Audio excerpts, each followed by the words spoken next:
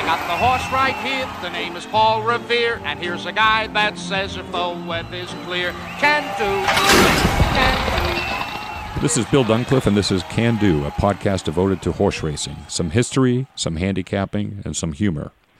Our guest today is Scott Carson. Scott is one of the founders of Public Handicapper, a free handicapping contest site that runs a year-long series of fun and challenging handicapping contests. Scott is also a veteran of many handicapping contests, live money, mythical bankrolls, National Handicapping Championship. Maybe too many contests to mention even. But we'll talk to him today about all of those. Welcome, Scott, and thanks for joining us. Thank you, Bill. Glad to be here. So, Scott, let's go back in the Wayback Machine. When was the first time you went to the races? How did you get hooked on racing? Who was your first winner?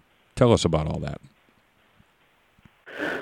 Sure. I will never forget. I was brought to the races. I was brought to Belmont in 1985. I think it was 85. And I bet on a horse named Equalize. That was my first bet. And I think he was running in... It was a turf race, and I think it was a stakes race, but I'm not absolutely positive. And he was 4-1, and I bet $2 to win on him, and I won. And feeling pretty good about that. So I immediately had an interest because I thought, hey, you can, if you do a little analysis here, you can make money. And the guy who brought me, I was friends with, and when I broke up with my girlfriend at the time, I had anything else to do, so we started going to the track every weekend, and that's how I got hooked. Oh, that's great. So Equalize was the name of your first winner. Your first bet, your first winner. Yeah, and he actually is a noted sire from South America. I don't know. It's got to be gone by now, but you will still see in a lot of South American horses, you'll see Equalize in their bloodlines. Oh, that must give you a good feeling every time you see that, I'll bet. Yeah, it's always nice to see Equalize there. So, Scott, Public Handicapper, how did you get the idea for that? When did you start it? Tell us a little bit about the history and how it's grown. Well, Public Handicapper is, before we did Public Handicapper, my friend and I had a tout sheet called OTB Mania, which we faxed to 3 or 4 people in the United States. And we had a lot of fun doing it. We would have guest handicappers on occasion. And even if they weren't serious players, they enjoyed handicapping and writing an analysis. So once the Internet came out, we said, hey, well, let's build a website where people can write their own analysis and have their own records. So we found a guy who was willing to work for commission only, and that was the programmer. And we worked with him over the course of about a year or two to get Public Handicapper running, and it debuted in 1999. And I think we had, a couple hundred players initially, and it's grown to, now there's like 12,000 active users, even though they're not necessarily really active. We do have about 2,000 players every week, though. Wow, that's fantastic. So, Scott, tell people a little bit about the Public Handicapper format. What the contest, how the contest is structured, why they should go to it, why they should play there. Well, the main reason to go is it's free. So that's, and it has actually legitimate prizes. So over the years, for many, many years, we provided 2 seats to the National Horse Players Championship. And our current prize is seat and travel fare to the Horse Player World Series in Vegas. So it gives you an opportunity to play in a contest for real prizes for free, and at the same time gives you a chance to look and read what other players are thinking so that you can get a handle on, you can really learn the game by playing Public Handicapper. and you can learn contest strategy. So, I mean, that's the reason for people to go there. I personally just really enjoy it, even though I'm ineligible for the main prize. I love playing it every week because it gives me an opportunity to play 4 races a week, and often those are the only 4 races that I get to play on the weekend. And also see what other people are thinking. Like if you're completely stymied as to how to pick a winner, you just don't even know where to go, you can read around and get some other handicapping perspectives that you may not have on your own. So it's a way to learn handicapping and learn contest play. I agree with you. That is one of the benefits. I do like to read the analyses that people post. Do you wish that more people posted analyses on there? Because a lot of people I notice just make picks and go. Do you wish that more people use the analysis box to discuss their thinking? I do, actually, but I always imagined that many more people would be posting analysis because I thought that's what one of the selling points of playing the contest was. But apparently people aren't interested in doing that. And I guess it's fine, because if you were to force them to post an analysis, maybe it wouldn't be very good. Right. I don't know. I will say that one time I read your analysis, and it was for Free Drop Billy, and you had noted that in his first race he had like an enormous amount of trouble and still won very easily. And I was like, oh, okay, I got to watch that race now. So it helps me. It helps point out things. There are enough analysis there that usually you can get a few things that you weren't thinking about beforehand. And in that way, it's helpful to my handicapping. Yeah, I wish Billy had lived up to that first race promise. He never did, much to the regret of my bankroll, but that's a story for another day. Scott, you posted one time, never forget this, and maybe this brings up a bad memory, I hope not, but you posted one time about a horse named Spaghetti Mouse. Can you tell us a little bit about that? Yeah, Spaghetti Mouse, it was a race at Hastings, so it was the British Columbia Derby, and it was many years ago. It had to be 20 years ago.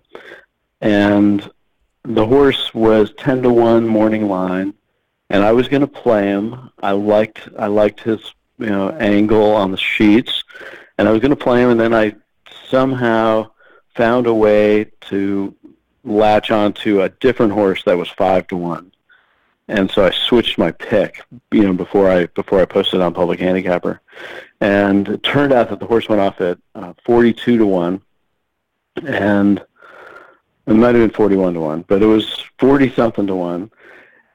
And when I was watching the race, I was watching the coverage up to the race. I said, "Oh my God, I got to put some money on that horse. I hope he doesn't win," because I got off of him. So I did put $10 on him, and I won over $400. But it was much more important to me for me to have that horse on Public Handicapper, because he would have been a 30-1 capper. Sure. And so now I try to remind myself to remember Spaghetti Mouse. Always go with the horse that's going to be the huge price, as opposed to the horse that you think maybe logically has a little bit better chance to win. And, I have a sign over my desk that says, "Remember Spaghetti Mouse," so that I will not forget that. Very good. Yeah, we've all had those experiences, right, where you get off a horse for whatever reason, and then you look up and the price is, much more than you ever thought, and then you're kicking yourself afterwards. At least you had some cash on him. That was good. That was good. Yeah, Scott, you mentioned... Yeah, small consolation. You mentioned the sheets, and I know that is a handicapping method that a lot of folks use. You showed them to me one time, and they just kind of looked like DNA test results to me. Tell me about the art of reading the sheets and how you use them and how they're kind of built in the first place, if you don't mind. Well, there is an art to reading them. So, nothing that I could describe here, but I would advise anybody who's interested in finding out about the art of reading the sheets to get a book called The Odds Must Be Crazy by Len Ragozin, Ragozin. He's the guy who created the sheets. And in that book, it gives examples of good sheet patterns and why you should play them and how to read the sheets. And you can't just get the sheets and sort of pick it up. You need to learn the art of reading them. I got the sheet. I started getting the sheets in like year 2000 or so, and it took me a long time before I really learned how to read them, because I just started reading them as opposed to getting a strict education in how to read them. And and everybody reads them differently, but you need a good foundation in how to read them in order to be able to take advantage of them. So, how you mentioned the learning curve? How long was the learning curve in learning how to read them and interpret them?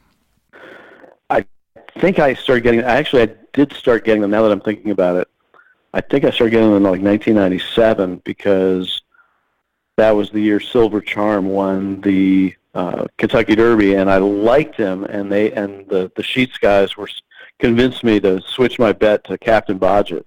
And fortunately, I didn't back it up. So I think I used them on and off for a few years, but not until I actually got that book and then really studied it hard, I start to win with the sheets. So, for me, it took until about the year 2001 to really learn them. But I also didn't really apply myself properly. So I think somebody can start using them if they read the book and they follow the lessons there. I think you should be able to get going within a couple of months. Okay. Certainly, I've had girlfriends who I've taught how to read the sheets, give them a few angles, and they start winning with them, like within a few weeks. So it can be done. It took me a long time because I didn't realize that I had to study the art of reading them in the book. So, Scott, you're a contest player. Obviously, you play in a lot of different types of contests. Live money, pick and pray, mythical money. What are the different strategies that you employ in different contests, or do you employ different strategies in different contests, or do you go in with the same strategic approach to these? Yeah, that's a really good question. I'd say that the first rule for me is that I prefer contests where I get to choose the races. So I don't like all mandatory race contests. And so many of the online contests will say, hey, these are the 10 races. You have to make picks in these 10 races. And I usually don't like that because they've been picked for me. I haven't looked at a whole card and said, I want to zero in on these 2 races. So in that way, I don't really, those are my least favorite types of contests. Now, when it gets toward the end of the year and you haven't qualified for the NHC, sometimes you need to play those contests because it's the only way you can, mm-hmm. It's like your last chance. And one year, last year, in fact, that's how I qualified, was by doing a pick and pray. So if I'm forced to play a contest like that, that's okay. But before I enter the contest, I will study the races to make sure that I actually have opinions. So the pick and pray that I got second in and qualified for the NHC, that race, that contest, I looked at the races and said, hey, there's a couple horses I like in here. So, yeah, okay, I'm going to play the contest. But if I didn't like any horses or if I just didn't have any feel for the races, then I'd be better off not entering the contest. So that's like the mandatory, that's all I have to say as far as all mandatory contests. Now, the NHC is mythical, but it's not all mandatory. There's 8 mandatory races and 10 optional choices. And usually I'm going to score with my optional plays because because then I can use the angles that I prefer. If it's a maiden race that hasn't been picked, and it's got a first-time starter that has something that I like, then I'm going to be able to score on that race. Whereas if it's an all-mandatory online contest, I could have a race that I love, but it's not part of the contest. So that's why I still see, because even though it's mythical, you have optional plays, and the Horsefly World Series is all optional plays, which is even better in my opinion. So I do like mythical contests as long as I have a choice of which races to play. And then my favorite type of contest is real money, live bankroll contests, where you get to choose your races. Now, sometimes you don't have that much of a choice. Like if they say, if it's a contest at Saratoga and there's only 9 or 10 races, you don't have many choices there. And that's why I would prefer a contest. The year I won the Saratoga contest, we had 2 racetracks that day. We had Gulfstream and Saratoga, and that just gave me twice as many choices on races in which to bet. And even though I scored big in one of the Saratoga races, I really appreciated and actually did win a race that was at Gulfstream. So the more choices that you have as a handicapper, because you got to pick your places, you have to pick your spots. A good handicapper is not going to bet every single race. Mm-hmm. They're only going to bet the races where they have an edge. So anyway, that's the reason why I prefer those contests, the live bankroll contests. Well, there's 2 reasons. One is because I get to choose, but the other is that even if you like a 5-2, you can still make money on it. If it's a mythical contest, if you pick a horse that's 5-2, it's not really going to help you. I mean, it might help if there's only 10 races and you do well in other races, but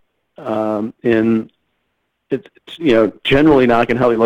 If it's the last race of the day, the 5-2 isn't, and you're far back, the 5-2 is not going to help you, even if you love the horse.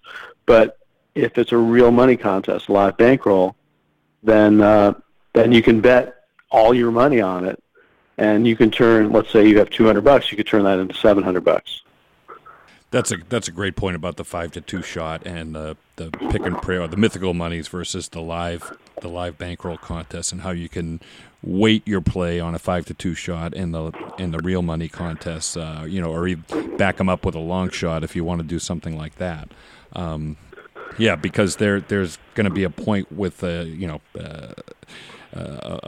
you said, a 5-2 shot at the end of the tournament. He's not going to help you at all if you're behind. That's a great point. So, Scott, you talked a little bit about this. Contest play has really informed, and I've found this to be the case for myself as well. Contest play has really informed your handicapping and your strategic decisions as well, hasn't it? It has, and I see it affect other people as well. So I can give a couple of examples. One example, when you're in contest play, and a bunch of people hit a long shot, you're like, why do they like that horse? And it helps you. One example was a contest at Aqueduct, and it was years ago, and there was a race at Churchill that was on the turf, and it had about 12 horses. So it was one of these insane contest races where everybody is on a different long shot, and there were, but the race was won by like an 18-1, and that place just erupted. I mean, there were dozens of people had that horse, and these were good players. I mean, and some of them were already on the high up on the leaderboard, and they just crushed it.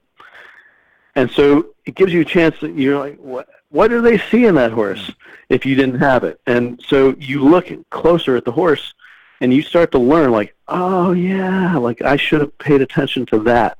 And whether you're working from the sheets or working from DRF, whatever your methodology, you start to see reasons why you should have had that horse or should have at least considered that horse. So I think that's one important thing that I've learned from contest play is just, learning, finding out, discovering why other people liked a horse, and then being able to apply that to your future handicapping. The other thing is, one time I was playing a contest with a guy that I just met. He was sitting at the table, and he kept on playing like 5-2 shots in a mythical contest. And you learn, and he learns over time that even though he picked like 6 winners out of 10 races, he didn't do well, because especially in a mythical contest, you need higher than 5-2. Now that was mythical, but it was optional. So in other words, you could choose your races. So he would choose a 5-2 horse, in a race just because he thought that horse would win. And the reason why that's a bad strategy, especially with a mythical contest, is that not only does is it not going to get you up on the leaderboard, but the other thing is that in real life, you have to keep hitting those horses in order to show a profit, and you just aren't going to be able to do that. 5-2 that you think should be a 6-5, and you absolutely crush it in a live bankroll contest. That's a different story. But in general, it sort of teaches you that you're not really looking for the 5-2s. You're looking for the 6-1 and higher, horses that are overlays, so that you can actually make real money. It's just not, unless you crush it, put like 2,000 on it, you're not going to make that much. But if you find a nice bomb and you put a modest amount, you can crush it. So I think that, I would say that the contest play has altered my regular handicapping strategy, and I recommend that anybody play more contests.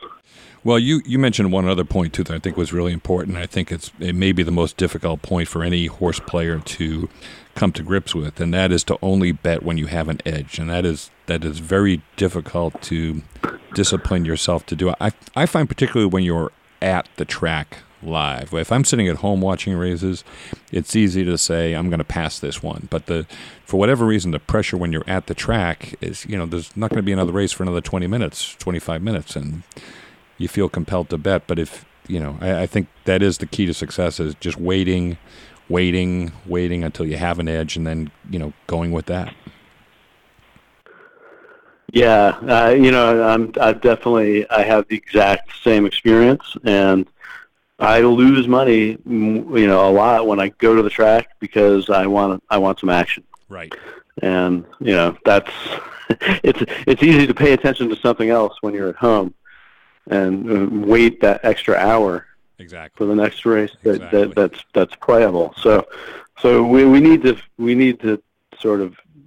discover the way to distract ourselves for an entire race at the racetrack.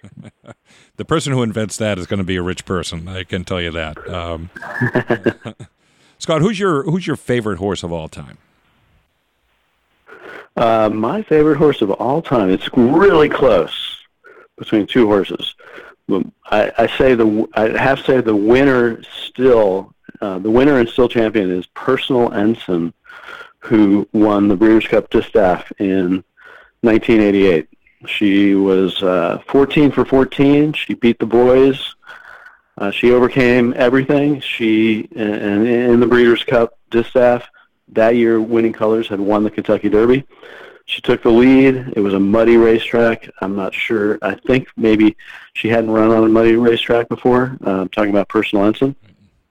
She was way back, and she just ground out a win and retired undefeated. So I'd say that she's my favorite horse, and my second favorite would be Zenyatta, who almost did the same thing. Yeah, who also came from way back and almost retired undefeated. That's right. And they were actually both at the same track, right? Where one completed the rally, the other fell just short. Yeah, I guess it was at Churchill Downs. I wasn't thinking that, because I was watching it on TV when I saw the race. But yeah, I think it was at Churchill Downs, and where Winning Colors had won the Kentucky Derby. So, even another coincidence. So, Scott, let's compare venues, because I know you've traveled around the country. Santa Anita or Belmont? Which do you prefer? Santa Anita or Belmont? I kind of like. I love Belmont, absolutely, but I kind of like Santa Anita better. I love being at Santa Anita. It's just a nice vibe there. So yeah, I would take Santa Anita, but no quibbles about Belmont. It's a beautiful place. All right, so let's make this a little more difficult, or maybe not so as difficult. Saratoga or Del Mar? Saratoga by a mile. I would agree with that. Yeah, I like Del Mar too, but Saratoga is a real special place. So, Scott, I know that you last time I talked with you, you mentioned that you are playing the horses full time now. How do you do that? Do you concentrate on specific circuits or tracks? Do you limit yourself to types of races? How do you manage that? Yeah, it's a very good question, and I am still sort of figuring out the way that I want it, finding my way. I'm still kind of feeling my way to see what works best for me. I will say that playing just taking a track and trying to nail the card, just focusing on one track and one card is not the best way to do it. Okay. That's my conclusion so far. Really, races are the most important. So I want like a nice big turf field. If I get a lot of those, it doesn't matter where they are. So like yesterday I hit something at Indiana Grand, which I would never think of playing, but they had two big fields of turf stakes, both $200,000 races, and I just got sheets for just those races, handicapped, and made a couple plays, but one of them hit. And that's, I think that's the better way, is to pick your spots. But, I can't answer the question definitively because I still, despite being a professional handicapper and not making way,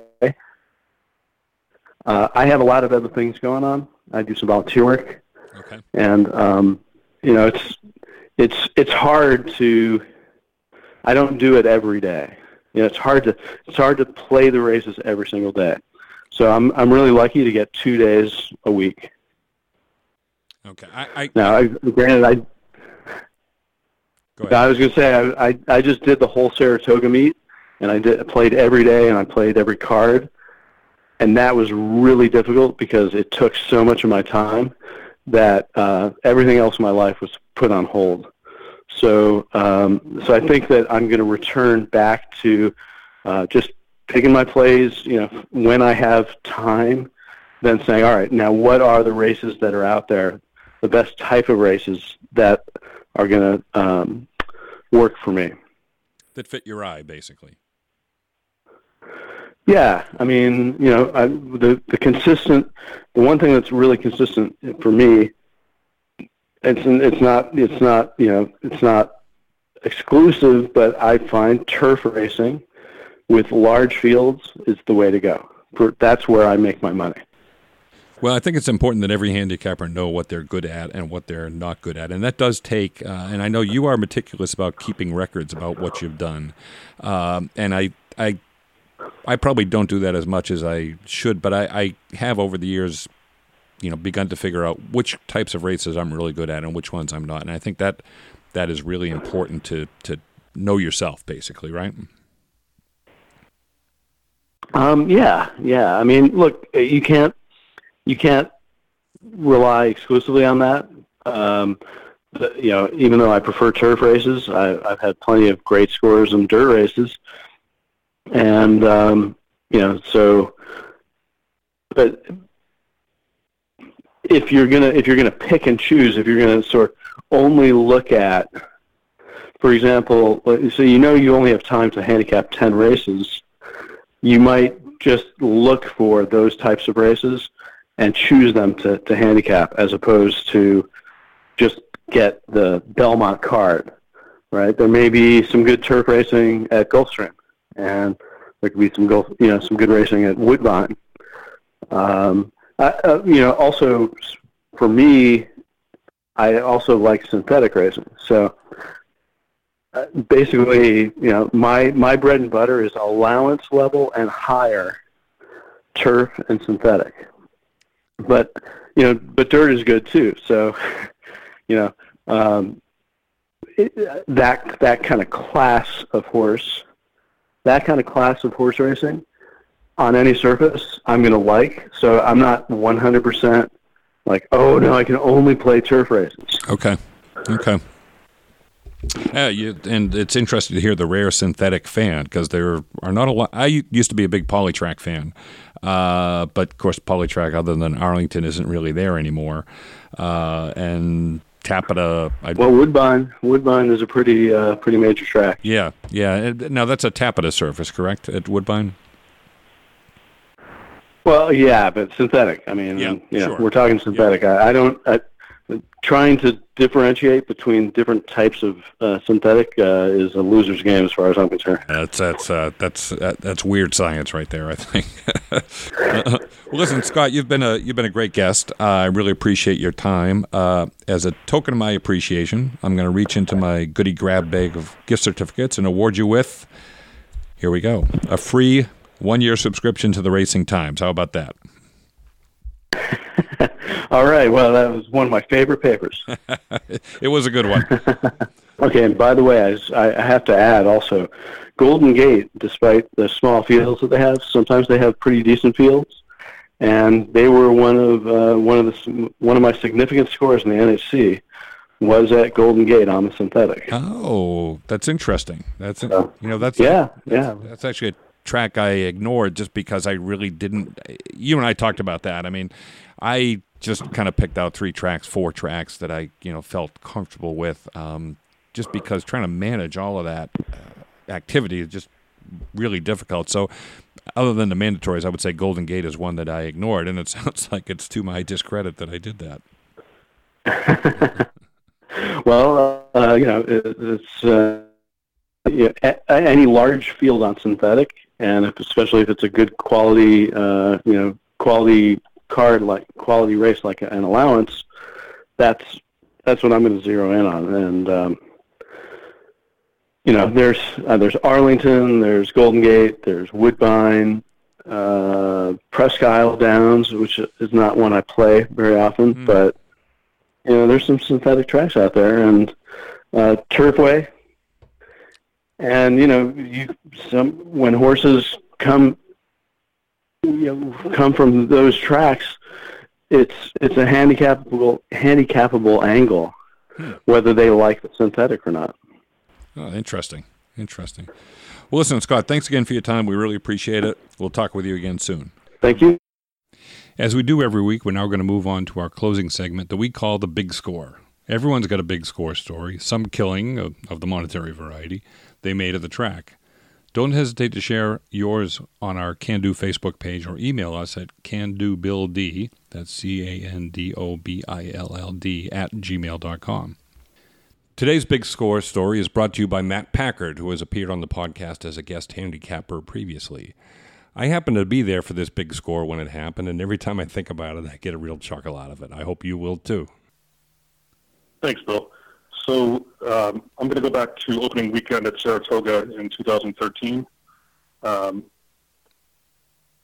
weekend at Saratoga, as I think most players can attest, can be challenging at times. Horses coming in from all over, trainers coming in, kind of a shake-up to the jockey colony. So that opening weekend can be tough, but there could be money to be made. So that particular weekend, I had, I think, probably cashed one or two races on Friday, had a relatively bad day. Had a miserable day on Saturday. If I remember right, I think I went over for the day. But all along, I remember that on Sunday. Yeah. So, well, I was very good-natured about it. I think you were, of course. So on Sunday, though, I had a horse that I really liked. Really, the horse that I had most favored throughout the entire weekend, and the name of that horse was, was Galliana in the finale. And so going into Sunday, I was determined to bet the horse. Had a poor start to the day. The pick six came up, and I knew this horse was 30-1 morning line, and I knew it was going to be every bit of that. And I did something that I almost never do, which is single the big price in the pick six. Subsequently got knocked out in the second leg. So then I singled her in the pick four, got knocked out. Singled her in the pick three, got knocked out. Loaded her up in three doubles and got knocked out, and so was 0 for the day going into the finale. So Galliana was a horse that had won at first asking by open lengths at Delaware. Second out had been moved to the turf and had done nothing, really poor showing, and was then laid off and brought up to Saratoga on July 21st. And I really liked the spot that they put the horse in. The layoff didn't bother me. I was getting Lasix for the first time. So there were a lot of things I liked about this one. She also had been working very well, so I just felt like she was very well meant. So when the odds came up after the ninth race, or whatever the next last race was, she opened up at about 35-1. And so I went and hit her pretty good. I think it was something like 50 to win and 100 to play, something like that. And some exacta boxes. So about 10 minutes to post, she went up to 40-1, and then 45-1, and I went back and hit her at the windows again. About 2 minutes to post, she went up to 65-1, and I went back to the windows. But the only thing I did right all weekend was keep going back to the window on this one. And so I hit her again, and she went off at 70-1. Didn't break terribly well. But was really being kind of hustled down the backstretch. Was wide around the turn, making up ground, and kind of top of the stretch, mid-stretch, really started coming on, and was battling one horse, all the way down the stretch to the wire, and prevailed again 70-1. So she paid $141.50 to win, $51 to place. Just a few other numbers that are kind of funny. So the exacta paid $982. I missed that. The trifecta was $7,000 and change. The superfecta paid $172,000, which is really quite a number. Yes. That pick six I paid. The pick six that I paid into and missed.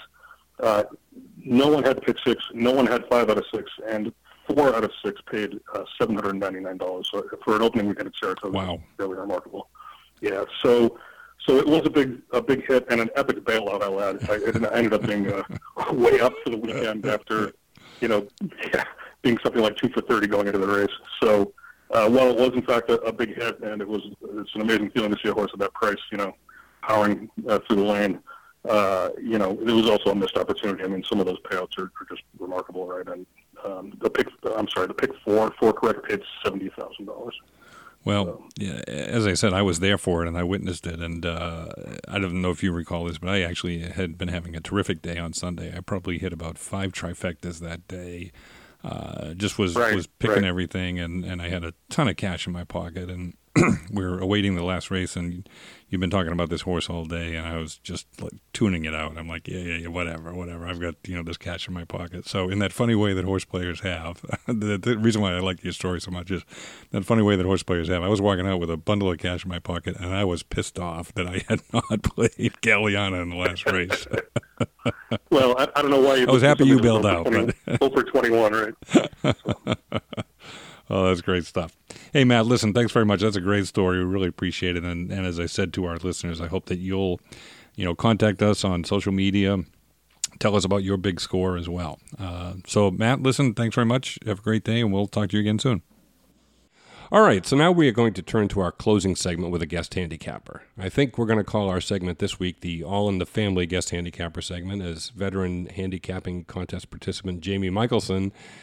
Jamie, you are one of 3 quality handicappers in your immediate family, correct?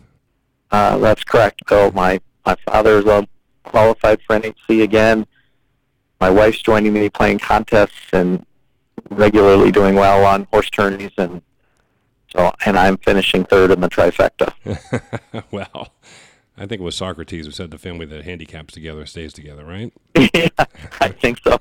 All right. So, Jamie, what race did you pick out for us? Why don't you tell us the race you picked out, take a look at the field, and let us know what you think. I've looked at the 3 graded stakes at Woodbine on Saturday, October 13, okay, which also happens to be my wedding anniversary, so we'll continue to talk about keeping it in the family. Happy anniversary. Thank you. The 9th and the 10th are really competitive races, some great horses coming in from foreign races, and Chad Brown probably having 5 horses across the 2 races. So we'll pass those and look at the 7th race, the Arctic, the 6 furlong turf sprint, which I think could just be one of those super exciting blanket finish kind of races. Love those turf sprints, Jamie, like we talked about. I love those. So, yeah, walk us through it. That sounds great. Yeah, I mean, and sometimes you have races where you try to when I do best handicapping, it's where you kind of can envision how a race might be run or what might be happening, speed favoring, closing, trip, that kind of thing. And I, there's a lot of 6 furlongs. They're going. There's a horse, Yorkton, in here who won a really nice race at Woodbine on their synthetic surface, now going on the turf, who I think is probably going to try to lead, and a whole bunch of the horses running with him. And so my kind of value horse of the day at those Woodbine races is the number 10 horse, Sweet Little Man, who runs consistently but kind of tends to be a bit of a sucker, finishing 2nd and 3rd and not just quite getting there at all kinds of different distances. But I just think the horse is drawn outside and they're going to be flying, and maybe he just goes past them all at a nice solid price. So he's going to be kind of my 8-year-old who gets there at the wire as a win place bet and an exactor with the 3 Yorkton at the 7th at Woodbine on Saturday. Well, I think you raised a good point, Jamie, about turf sprints, and I find this to be the profile for a lot of them in that they tend to be very pace-filled affairs, right? Everyone wants to get to the lead fairly often. I mean, sometimes you do get lone speed in those, but I find fairly often in these there's a lot of speed in there, and I actually want to run this by you. My own theory about turf sprints is that 5 furlongs favors the speed, but when you get to 5.5 or 6, if there's a speed duel, it's tough for the speed to hold up at 5.5 and 6. And of course, this one clocks in at 6 furlongs, right? So, I agree. Yep, and I think I'm kind of going on a horse here that horse that's fallen just short at like 7 and 6.5. So people, how can he get it done at 6? He did back in June, and clearly likes that course. And I mean, it's when at Woodbine, there'll be 5, 6 horses in a line across the track coming down that stretch. Yeah, yeah. You can win with a trip up the rail, or you could go wide. And, the other thing that's interesting about Woodbine racing too is that it kind of reminds me of California in that they'll go back and forth from dirt/synthetic/dirt to turf, back and forth. And at Belmont, the New York circuit, I don't really see that happening as much. But in Woodbine and in California, that seems to happen a lot more often. So your other selection there, Yorkton, I mean, shouldn't have any problem going from synthetic to turf. They do it all the time. Right. And then if the weather's bad, they still race. And there's I think weather at Woodbine's going to be fine. I mean, I don't know if, some of these European horses that might be wanting soft turf aren't probably going to get it. But this race could be bang up. Oh, that sounds great. Well, we'll be looking at it, Jamie, and we'll be watching the results. You are on the hot seat a little bit, as I think I mentioned to you earlier in the week, because our guest handicappers so far are 2 for 2. So we're counting on you. Oh, boy. Hey, keep this streak up, all right? You didn't tell me that one. And I will say, in the Canadian International, the number 2 horse, who I think is the favorite, Thundering Blue, mm-hmm. the horse comes in from a prep race in Sweden. I've never picked a horse off of a prep race in Sweden before, so I'm just going to be watching that horse pretty closely in that race because that's kind of neat. That is pretty interesting. And I'm just looking, actually, I pulled up, and so is a Welcome to America gift they gelded him when he came over here, too. So, yeah, there you go. Oh, lovely, yeah. Must have been the Swedish chef who cut him up, I guess. There's an old Muppets reference there for you.